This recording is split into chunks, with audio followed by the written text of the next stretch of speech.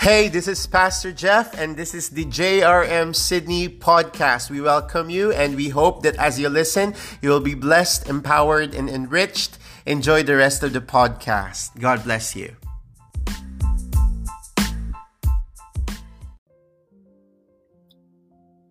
Well, hello, good morning, church. Once again, we are so glad that you have joined us in our online Sunday service.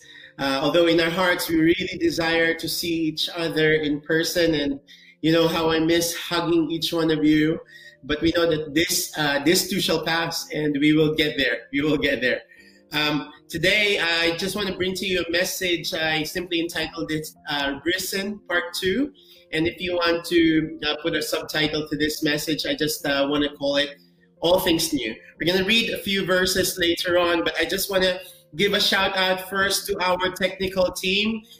Just an amazing job in allowing us to make this possible. So would you just give them a shout out on the comments section of your Facebook Live, and just give them an emoticon of claps and all of that. So just an amazing team working their best out to give us this platform and for us to be able to still connect online. So amazing. Thank you so much, technical team. Also, shout out to all the amazing parents. I know that you are homeschooling your children right now, and it's an extra challenge because you know you're working from home, or some of you probably are not very good at teaching your kids, and you feel like you're failing in a sense. Don't beat yourself up. You're doing a great job, and I'm very sure that your children are appreciating what you are doing. You are real life heroes. So just keep on keeping on.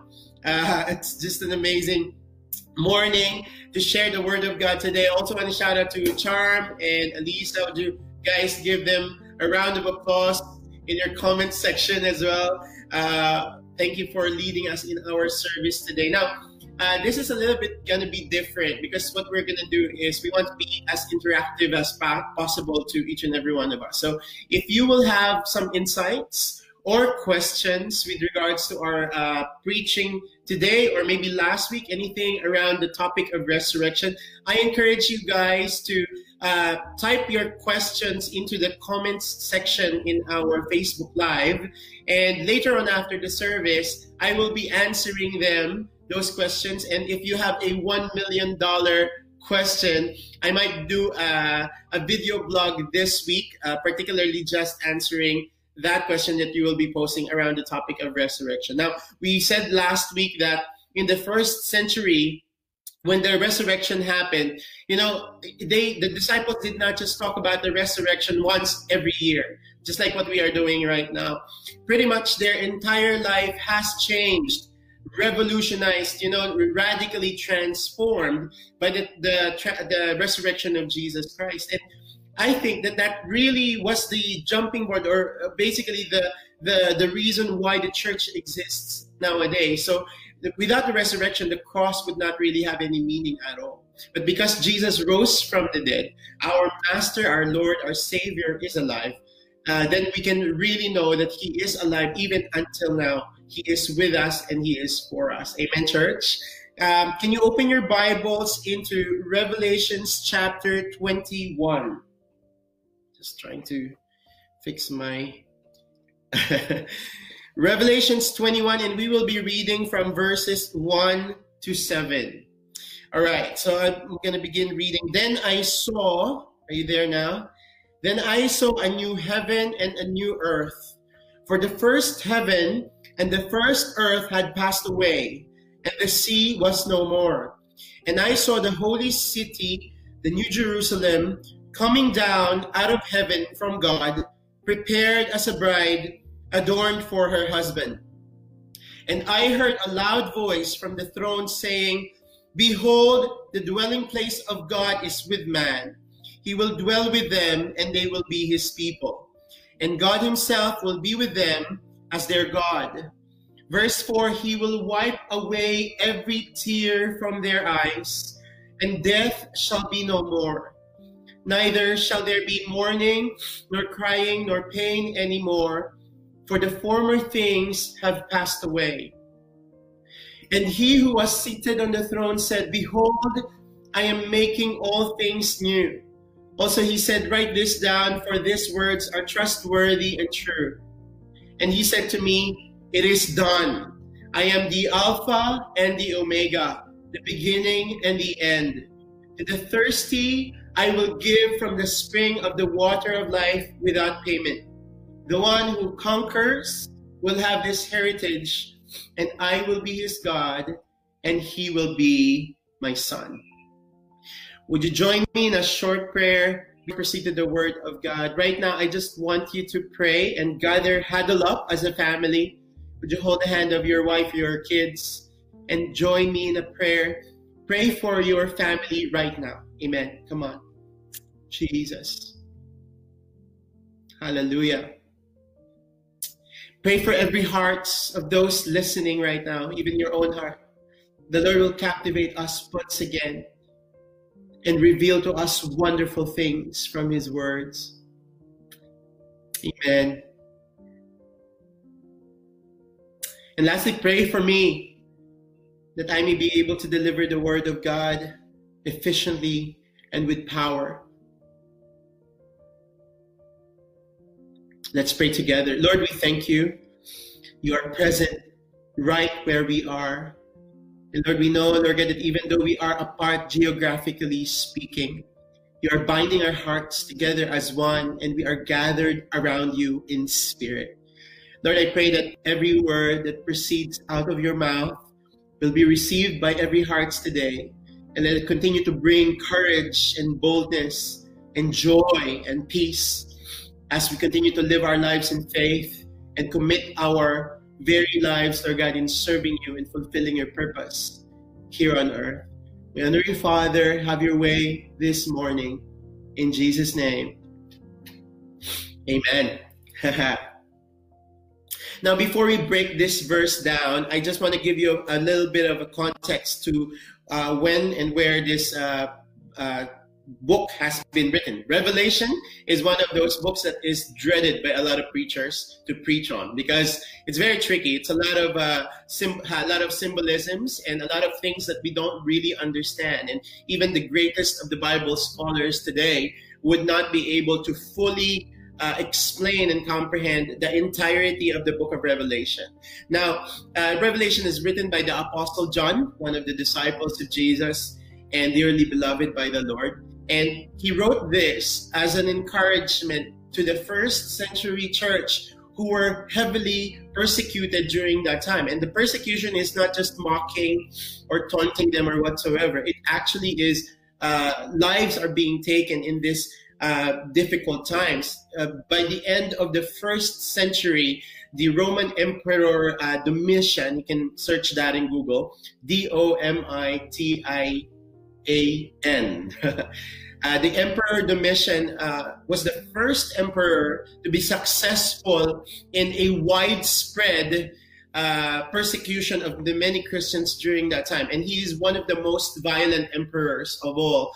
If you're a Christian during that time, the government basically has a right to take all your properties and basically to take you away and to execute you. And the execution is basically via through the arena. They throw you into the arena to become a spectacle or a show to all the other citizens around. And what they do is they are being fed to wild beasts like lions during that time. And this includes not just men, but women and children. If you're not found into the arenas, you will be impaled on stakes and you will be lit on fire across the streets. During that time, you are made as a living human torch. And that's just a horrible scene to think of. And that's not just of tens of people, but hundreds and even thousands of Christians that are being murdered at this time. So a lot of people are already beginning to lose hope. And the book of Revelations, and particularly that passage that we read in Revelations chapter 21, was given by the encouragement to the suffering Christians at this time. Now, let's bear in mind that the book of Revelation was written post-resurrection. Now, we might have a think about it. You know, if Jesus is really alive and if he's really powerful, then why are all these sufferings happening to the Christians during that time? That's a really valid question, and we will discuss that further today. But one of the things that we will find in the many writings of the apostles in the letters in the New Testament is that Jesus' resurrection was pertained to as the first fruit, the first fruit among the brethren. And for example, in 1 Corinthians chapter 15, verse 20 to 22, it says here, "But Christ has indeed been raised from the dead, the first fruits of those who have fallen asleep. For since death came through a man, the resurrection of the dead comes also through a man. For as in Adam all die, so in Christ all will be made alive." Now, the people suffering the persecutions during that time held on to a living hope. In the presence of their sufferings, what they held on to was the promise of the resurrection that Jesus himself has basically manifested and modeled to them all. Now, the first fruit means it is the first batch, or when you talk about the crops, the first fruit of the crops, it's the first batch of harvest. It is the first installment, which means that is the beginning of many other resurrections that will take place afterwards. Now, the first installment of what? So basically, death to life. And that's not just talking about our salvation as individuals. It is so much bigger than that. With this message that we are going to talk about today, I just want to deliver to you three things about the living hope that we receive via the resurrection of Jesus Christ. The first one is that I will explain to you a little bit of the nature of our living hope. And the second one is the need of this living hope. Now, we are living in times where people are somehow losing hope, and some people are actually really trying to grapple for a sense of hope in this difficult season we are found in. And we need this living hope, especially right now. And I would like to share to you a little bit of that later on. And the third one is the now of our living hope. Did you get that? So the nature of our living hope, the need of this living hope, and the now of our living hope. When we talk about the resurrection, we normally think that, when we tell the story of the Easter, when Jesus rose again from the dead, we think that it's the ending of the story of Jesus, right? So he was born in a manger, and then he became a boy, and then he grew up, and then he entered into the public ministry, was baptized into water, and then he went on performing miracles and teaching in the synagogues. And then he was caught, he was betrayed, he was crucified on the cross, and then he was buried on the grave. And then after 3 days, he rose again. The end, right? But the resurrection is not really the ending. The resurrection is really just the beginning of the new things that God is going to do to accomplish what he had planned for even before the world began. Now let's read on again in that passage in Revelation chapter 21. In verse 1, it says there, John receives a vision. And something that you have to take note of when we read the book of Revelation, the imageries and the symbols that are being pertained there are not literal in meaning. Now, if we will be careful about this, the book of Revelation is very rich in contextual meaning. And what that means is that there are symbols there that we can only understand when we understand the culture and the social context of the Jews during that time. And let's have a look, for example, in verse 1. Then I saw a new heaven and a new earth. For the first heaven and the first earth had passed away, and the sea was no more. Now look at that. If you read that verse, I saw a new heaven and a new earth. For the first heaven and the first earth had passed away, and the sea was no more. What comes to your mind? What comes to your mind? Can you share in the comments here? Which page in the Bible reminds you of this passage? Come on. Comment. I saw a new earth. Yeah? You're right. You're right. So you will be reminded of the first page of the Bible. It's the creation account, right? In the beginning, in Genesis 1:1, in the beginning, God created the heavens and the earth. Now, when God created the heavens and the earth, it was perfect. It was very good, he said. And because sin entered the world, the sting of death has an impact on the created order. And all that was created that was perfect before was dragged into death and all its effects onto the earth. That's why the world that we live in right now is dying and everything goes to death. And that's just the result of the sin that has entered the world. Now, look at that very interesting part there in verse 1 of Revelation 21. I saw a new heaven and a new earth, for the first heaven and the first earth had passed away. So the first heaven and the first earth, that was the earth and the heaven that we are in right now. And a new heaven and a new earth is coming, right? And the last verse there says, and the sea was no more. There was no longer any sea. That would be a very interesting world, isn't it? Without any sea. Now, again, just like what I'm saying earlier, you cannot take this literally. All right? So because the surfers and the beach swimmers will be sad if there will no longer be any sea in eternal life. But what the sea here represents is basically, with the Jewish culture, they look at the sea or the ocean as a representation of chaos, of darkness, and of the out of control evil. When they pertain to the sea, they are talking about chaos, that everything is out of order. And that's what it means there, that the sea was no more. There is no longer any chaos. If you continue reading on that in verse 2, then I saw the holy city, the New Jerusalem, coming down out of heaven from God, prepared as a bride adorned for her husband. Now, this holy city is not a literal city. It's not a literal New Jerusalem, but this is the church. This is the people of God, those who have placed their faith unto the Lord. And the kingdom, coming down out of heaven from God, prepared as a bride adorned for her husband. Now, if there is a nature of this living hope, the nature of this living hope is not just pure spiritual.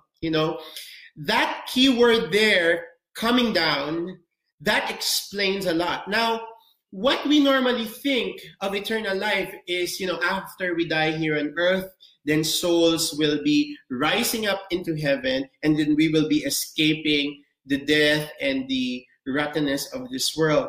But there is a different picture that is being depicted here. If you look at that very carefully, that word coming down says a lot.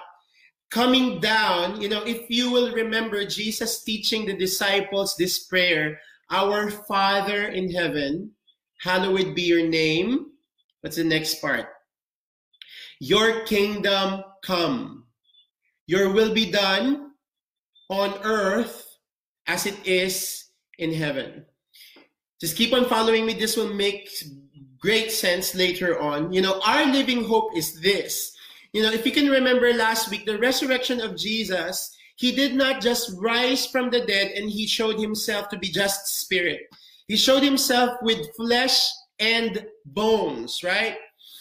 Flesh and bones. And that's a wonderful news, because the hope that we have is not just, we'll be floating in the air, somewhere in the clouds, in eternal life. No, God is making all things new based on this verse. And even this world that is headed towards death and destruction, everything will be made new, back to its original state before the fall of man. Now, I don't know if you're comprehending that, but that basically is the signal of Christ's resurrection. The resurrection means that God can reverse death and he can bring the dead back to life. The resurrection means that, Jesus can turn bad situations around and make good things out of tragedy. That's the meaning of resurrection. And even this world where we are in, where there is a lot of tragedy, a lot of injustice, a lot of corruption in the world, all of this will be over. This is going to be the old earth, and there will be a new earth that's coming. It is coming. Now, if you will remember, John was writing this to a bunch of churches and people who are suffering the most horrendous persecution you could ever think of. And when John was writing this passage, what he was giving to the people is hope. That what they are experiencing, the death and the mourning and the weeping that they are experiencing, will just be a passing thing. Now, it's hard to comprehend, isn't it? In verse 3, it says there, "And I heard a loud voice from the throne saying, 'Behold, the dwelling place of God is with man. He will dwell with them, and they will be his people, and God himself will be with them as their God.'" This indicates a restored and a healed relationship of man with God. Now, when the fall of man happened, there is brokenness of relationship with man with God. And when man's relationship fell apart from God, all other relationships fell apart as well. As a result of the falling apart of the human relationship with God, human's relationship with his own self fell apart. And human's relationship with other people around him also fell apart. Because of the brokenness. And not just that, our relationship with creation itself, with the environment itself, is broken because of the brokenness of our relationship with God. But this is a promise wherein God says everything that is broken will now become whole, will be made whole. That in this new heaven and new earth, everything that is broken will not be broken anymore. And that's just a wonderful promise that people can hold on to. This is one of my favorite verses in this passage. In verse 4, it says there, this is beautiful. "He will wipe away every tear from their eyes, and death shall be no more. Neither shall be there mourning, nor crying, nor pain anymore, for the former things have passed away." Can you imagine that for one moment with me? Everything that is ugly in this world, everything that is painful in this world, everything that is injustice in this world, it will be no more. And that's a promise of the eternal life that God has given us. Who wouldn't want to live in that perfect world? And that's what God has intended from the very beginning. But sin shattered everything. Praise God, he overcame sin and death. Amen. This verse 4 echoes a long time prophecy from Isaiah chapter 25, verse 8 to 9. So the people of Israel, the Jewish people during that time, will remember this from the pages of the prophet Israel. In verse 8 to 9 of Isaiah 25, it says there, "He will swallow up death forever, and the Lord God will wipe away tears from all faces. And the reproach of his people he will take away from all the earth, for the Lord has spoken. It will be said on that day, 'Behold, this is our God.'" Everyone comment on the page, "This is our God. We have waited for him that he might save us. This is the Lord. We have waited for him. Let us be glad and rejoice in his salvation." And this is a promise worth holding on, isn't it? Now, in this world, no one is exempted. No one is exempted. In any season of our life, there will come a point wherein there will be weeping and there will be tears. And that's because we are still on this world. But the promise of God to us is there will come a time where there will be no more weeping, no more tears, no more crying, and no more pain. And that's the reality that Jesus Christ's resurrection has proven. He can reverse every evil thing and turn it into good. Thank God that Jesus did not just come on earth to liberate the Jews from the Roman slavery or Roman Empire. That he came and died and rose again to liberate all of humanity from slavery to sin and death. And that's what we have. And this is the living hope that our world needs to hear today. Now, let me suggest to you this thought. You know, the way that you live right now is directly influenced by what you hope for in the future. I'll say that again. The way that you live right now is controlled or influenced by what you hope for in the future. Now, if you were earlier that Emperor evil's execution that has been happening to the Christians during that time is mind-boggling. You cannot even imagine that. And extra biblical records, you know, secular historians, writers of chronicles, not Christians, you know, they have indicated in their accounts that all these Christians that are being persecuted while they are being torn by wild beasts and burned on the stake, you know what? There is a resounding echo of their voices singing hymns and praise while they are being burnt alive. During that time, extra biblical records indicate that there is an echo of the sound of the Christians being martyred, and they are sounds not of pain, not of agony, but sounds of worship, songs of deliverance. And that was the hope that they were holding on even in the midst of the most painful experiences they are going through. Only Christians who have eternal hope can do that. That's amazing, isn't it? Now, let me just share with you an illustration just to further the point as well. There are two men who have been thrown into dungeon, and they were sentenced for 10 years. And within that 10 years, they will have to do a hard labor. Now, both of them have their own families. But at the beginning of their 10-year sentence, one of the men found out that his wife and child died because of a deadly disease. And the other man found out that his wife and his child is alive, and they are waiting for him. After the 10-year period, they are looking forward to the day that they will be reunited again. Now, within those 10-year period that they were doing hard labor, who do you think between the two men would have survived that 10-year sentence? The other man who found out that the wife and the child had already died slowly crept into darkness, and, you know, in his sadness and in his depression just crept in and eventually died. But the other man, you know, rigorously worked hard within that 10 years, and after 10 years has been reunited with his family. You know what? The hope that every person has enables us to go through seasons of trials and testing and suffering. And because that hope is real, and because that hope is sure, you know what?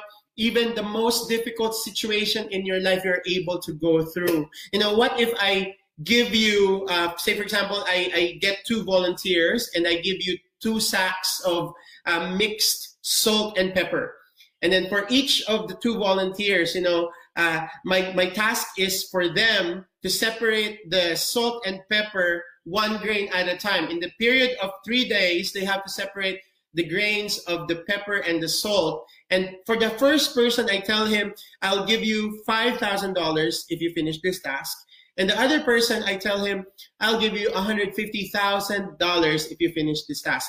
Who among the two will be more motivated to go through that painful task of separating the salt and the pepper? I think it's the one who has the bigger amount. It matters what you are hoping for and what you are looking forward to. As you go through a painful season, as you go through a difficult time, it matters what hope you are looking forward to. Now, people does not believe in this. Many people does not, you know, they say, oh, it's just a fairy tale. I don't really believe that there is life after death. And that's just a painful thing to live with, you know. Do you believe that when you die, you will just rot, that life in the world is all the happiness that you will ever get? Believe someday the sun will die, religion is going to be gone and nobody will remember anything anyone has ever done. Or the alternative future that you can imagine, perhaps you believe that indeed the Bible, what the Bible says is true, and what Jesus has promised is true, that there is a new heaven and a new earth waiting for you. And that a judgment day is coming when every evil deed and injustice done in this world will be redressed. And there will be a future of endless joy. It matters what future you believe in. In 1947, Howard Thurman gave a lecture in Harvard University regarding the plight of the Negro slaves in that time of slavery. And he wrote this poignant message. He said, "The facts make it clear that this sang by faith," so the Negroes sang by faith, "did serve to deepen the capacity of endurance and the absorption of suffering.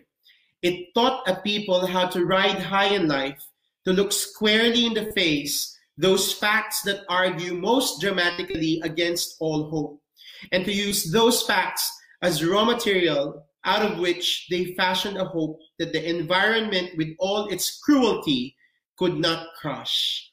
This enabled them, their faith enabled them, their hope enabled them to reject annihilation and to affirm a terrible right to live." The living hope that we have as Christians is needed by the world today. You know what? The news, when you look at it, it's somber. You know, it's very depressing. I think at this point, I've already reached the threshold, my mental threshold of absorbing news. And although there are also good news, on every side, but somehow the bad news just keeps on piling up. And in the news, we currently know that there is about 154,000 people who died of coronavirus. And that's depressing, isn't it? But reality check. Perspective-wise, if you come to think of it, 150,000 people die each day. World Statistics tells you that. Within a year, there's an average of 54 million people that dies. So last year, in 2019, there is about 54 million people that died. And for each day, so yesterday, 150,000 people died. And that's minus the coronavirus. So death is a reality of life. We can just say, 2019 is a sad year because 54 million died last year. But hey, the news is every year 54 million people die. And it's, I'm not trying to say this to be gloomy and all that. But what I'm saying is this life will pass. But there is an eternity waiting for us. And it is an eternity that's not just spiritual. And as we have read in this passage in Revelations 21, it's not, a pie in the sky kind of hope, but it is a feast on a new earth. God was preparing a feast on the new earth. And didn't you hear that when Jesus promised that when he comes back, he's going to leave and he's just going to prepare a place for us. And then when he returns, wow, what a celebration. What a celebration. And that causes us to live each day in the light of this reality. Firstly, that Jesus rose again, he is fully alive. And that secondly, what he promised, he will accomplish. That there is a new heaven and a new earth for all of us. Now, if you read on in verse 5, this promise is not just, I'll just wait and then just live my life here on earth and I'll just wait for that eternal life to happen. No, eternal life begins now. This is the now of our living hope. We are living in the now and the not yet. When you accepted Jesus Christ as your Lord and Savior, you have received eternal life. Your eternal life begins not after you die. Your eternal life begins when you have had a restored relationship with Jesus Christ as your Lord and Savior. Now, look at this. In verse 5, it says there, he who was seated on the throne said, "Behold, I am making all things new." And he said, write this down, for these words are trustworthy and true. First, I want you to notice that verse. It says he is seated on the throne. Right now, he is seated on the throne. He has never lost control yet. He has never lost authority yet. And as far as we know, and as far as the scriptures are concerned, God is still seated on the throne. And right now, we have a living hope because of that. But secondly, here's the thing. He says, behold, I am making all things new. Catch this very carefully. All things new. He did not say, I am making all new things. Those are two different things, right? So all is new is different from all new things. And what's the importance of this? God is saying here that I am restoring everything and I'm making all things new. What is already existing, he will make new. The difference between that and the other one is that if he says that I will make all new things, it means that everything that is broken, everything that is not working and not functional anymore, he will just get rid of. Now, we have that lifestyle right now. Our phone is not working anymore. We'll just chuck it, throw it in the bin. We don't need it anymore. And aren't you glad that we, who are recipients of God's grace, we were broken once, our lives were not functional, we were sinners, but God did not get rid of us. What he did was he took us and he made us new. There are two Greek words that's being used when they are using the word new. The first word is neos. Shout out to Neo, to Onin Batino. But the first word of new is neos, and that means new in time or young or recent, basically brand new. When you buy a brand new bag, that's neos, a brand new bag. But the word that's being used here in this passage is kainos, K-A-I-N-O-S. No, kainos means being new in quality or nature. Now, I didn't have a good dining table here in the house before, but shout out to our brother Alan. You know, he gave me a dining table, so we picked it up by a Facebook market in one of the houses, and it didn't really look new. But when we came here, we kind of did the work, woodwork and all that, and then put varnish on the table, and now it actually looks new. That's kind of the essence here. When God said, I am making all things new, he is saying, I'm not throwing away what I have created. I am taking what I have created that was broken by sin and death, and I'm going to renew that. I'm going to restore that. I'm going to make that new again. And that includes you and me. And that not just you and me, but that includes this world we are in right now. God created not just the spiritual realities. He created material, physical realities. But because of sin and death that has destroyed, including this coronavirus as a result of sin and death, you know, everything that is broken and not functioning as it's supposed to anymore here on earth, God is going to make all things new. And that's the new heaven and the new earth we're talking about. In 1 Corinthians chapter 4, verse 16, it says, so we do not lose heart. Though our outer self is wasting away, our inner self is being renewed day by day. Did you see that? Our inner self is being renewed day by day. For this light and momentary affliction is preparing for us an eternal weight of glory beyond all comparison. As we look onto the things that are seen, not to the things that are seen, but to the things that are unseen.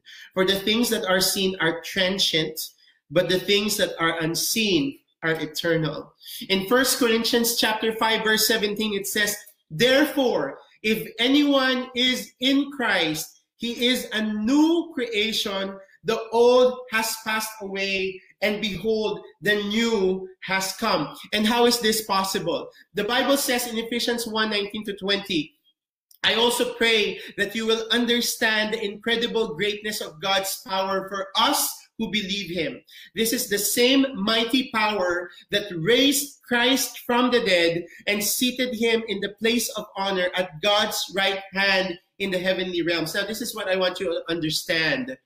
It is possible that our inward nature is being renewed day by day. And it is possible that our old nature is gone and the new has come because the Holy Spirit, the power of God, who raised Christ from the dead, is the one working that inside of us.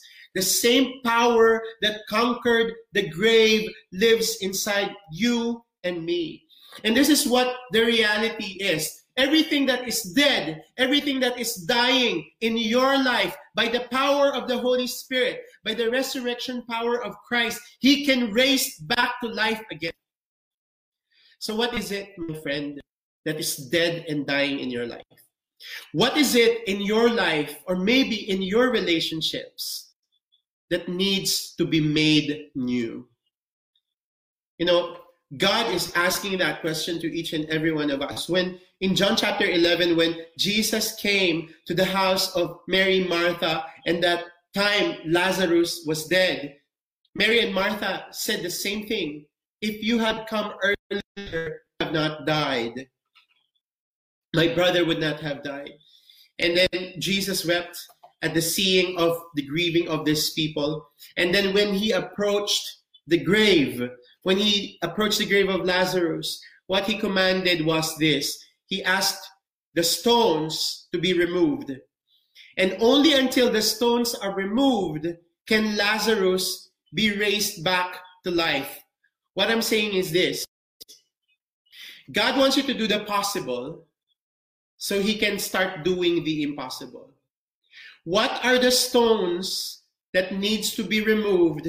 What are the stones that He wants you to remove so that He can perform the resurrection in that part of your life where you need Him to work? Are you following me? What is your Lazarus? Is that a dead dream? Is that a dying hope? Is that a dying relationship? Is your marriage in very shaky grounds right now? You know, businesses are collapsing because of this global pandemic. What is it that you need God to work on? And let His resurrection power continue to make a miracle out of. The Holy Spirit is given for us so that we can experience the regeneration of God in our lives, not just in the aspects of our lives, but our inner man, our inner man. Now, let me just close with that verse in verse 6. And He said to me, it is done. He said to me, it is done. That's familiar, isn't it? When Jesus Christ died and hanged on the cross, He said, it is finished. Mission accomplished. It is done. He said to me, it is done. I am the Alpha and the Omega, the beginning and the end. The name of our God is Alpha and Omega. He is the beginning and the end. History is His story. He is the author of history. Now, no matter what things are happening in our world right now, God knows it. God's not worried and God's not frantic. He's not panicking. He is the author of history. And all of us who have placed our faith in the Lord just have to relax. God has it in control, right? So let me just tell you that He is the Alpha and the Omega. He has the last laugh. No, coronavirus does not have a last laugh. Nothing on earth, nothing ever created of heaven or on earth, you know, is named as Alpha and Omega. Alpha and Omega are the first and the last letters of the Greek alphabet. Now, if He is the first, He is priority and takes precedence above everything. And if He is the last, guess what the ending is going to be? It's going to be a happy ending. It says there, to the thirsty, I will give from the spring of the water of life without payment. Now, if you will remember, it is John who wrote this passage in Revelation. The thirsty I will give from the spring of the water of life without payment. Now, you have to remember John chapter 4 as a reference to this. When Jesus came across the woman in the well, and He said to the woman in the well, I can give you water that when you drink of it, you will never be thirsty again. That's the water reference that is also pertained in verse 6. The thirsty I will give from the spring of the water of life without payment. The water here symbolizes the deepest longings of our hearts that nothing in this world can ever satisfy. Nothing in this world can ever satisfy. No one and nothing in this world. That water symbolizes that. And that's the same scenario with the woman in the well. C.S. Lewis, one of the great authors of the past, said, if I find in myself desires, nothing in this world can satisfy. I can only conclude that I was not made for here. I'll say that again. If I find in myself desires, nothing in this world can satisfy. I can only conclude that I was not made for here. My friends, you and I, we are not made for here. This is the old order, and the new order is coming. New heaven and a new earth. And everything that our hearts has desired for so long, Jesus is able to satisfy. Amen? Amen? And what's great news about this is we have a foretaste of this living water. It's the Holy Spirit that is living inside of us now for those who will believe in Him. We have a foretaste of that. And it is an open invitation to everyone who is watching with us right now in our online service. God wants you to taste and see that the Lord is good. Come to Jesus. Come to Jesus. He wants you to also experience this living water. And He wants you to be part of this redemption, this eternal living joy and living hope that we have of a new heaven and a new earth. Now, last but not the least, at the cross, imagine this for one moment. One of the 7 last words, Jesus said, I thirst. I thirst. And this was not a literal thirst, although, a sponge of vinegar was given to Him. This was not a literal thirst. On the cross, Jesus was experiencing a cosmic thirst that you and I deserve. And He exchanged His life with ours so we can have the spring of water without payment. Now, that cosmic thirst is a cosmic hopelessness. In that cross, when God the Father turned His face away from the Son, He was experiencing a cosmic hopelessness. Why? So that you and I will not experience that anymore. The sting of death is real, but the sting of death has hit Jesus on the cross. When we die, we experience the shadow of death and not the sting of death anymore. Now, the illustration here is this. There is a father and a son in a car, and a bee entered that car, and the son, the little boy, was really scared because the bee might sting him. And the father, loving the son, grabbed his hand and captured the bee, right, like in the palm of his hands. And then as he experienced the sting of the bee in his hand, he released the bee. And then the bee was just buzzing around, making the noise. And then the boy said, I'm scared, Dad, I'm scared. And he said, why are you scared? Because the bee might sting me. The bees can only sting once. The father said to the son, my boy, you don't have to be afraid. The bee is just making a sound, but it cannot sting anymore. I already took the sting of it. The Father is also saying the same thing with us. Death all around us is just making a sound. But the sting of death has already been taken by Jesus on the cross. Death no longer has a sting. It is just a passageway for us to enter from this old order to the next life. And that eternal life is given to those who will believe. Amen. Thank you, Jesus, that you have resurrected from the grave and you have proven yet again, Father. And as we look towards from that day, Lord God, that you have reversed, oh God, the of death you have taken, and death has power over your people anymore. We honor you, Lord God, and we just thank you, Lord God, for this wonderful day that we can worship you once again in this online service. Would you join us, church? Join our worship team even as we continue to declare the victory of the Lord over sin and death, and it has no power over us anymore. In whatever situation we have in our life, we will continue to see a victory. Hallelujah. Hallelujah.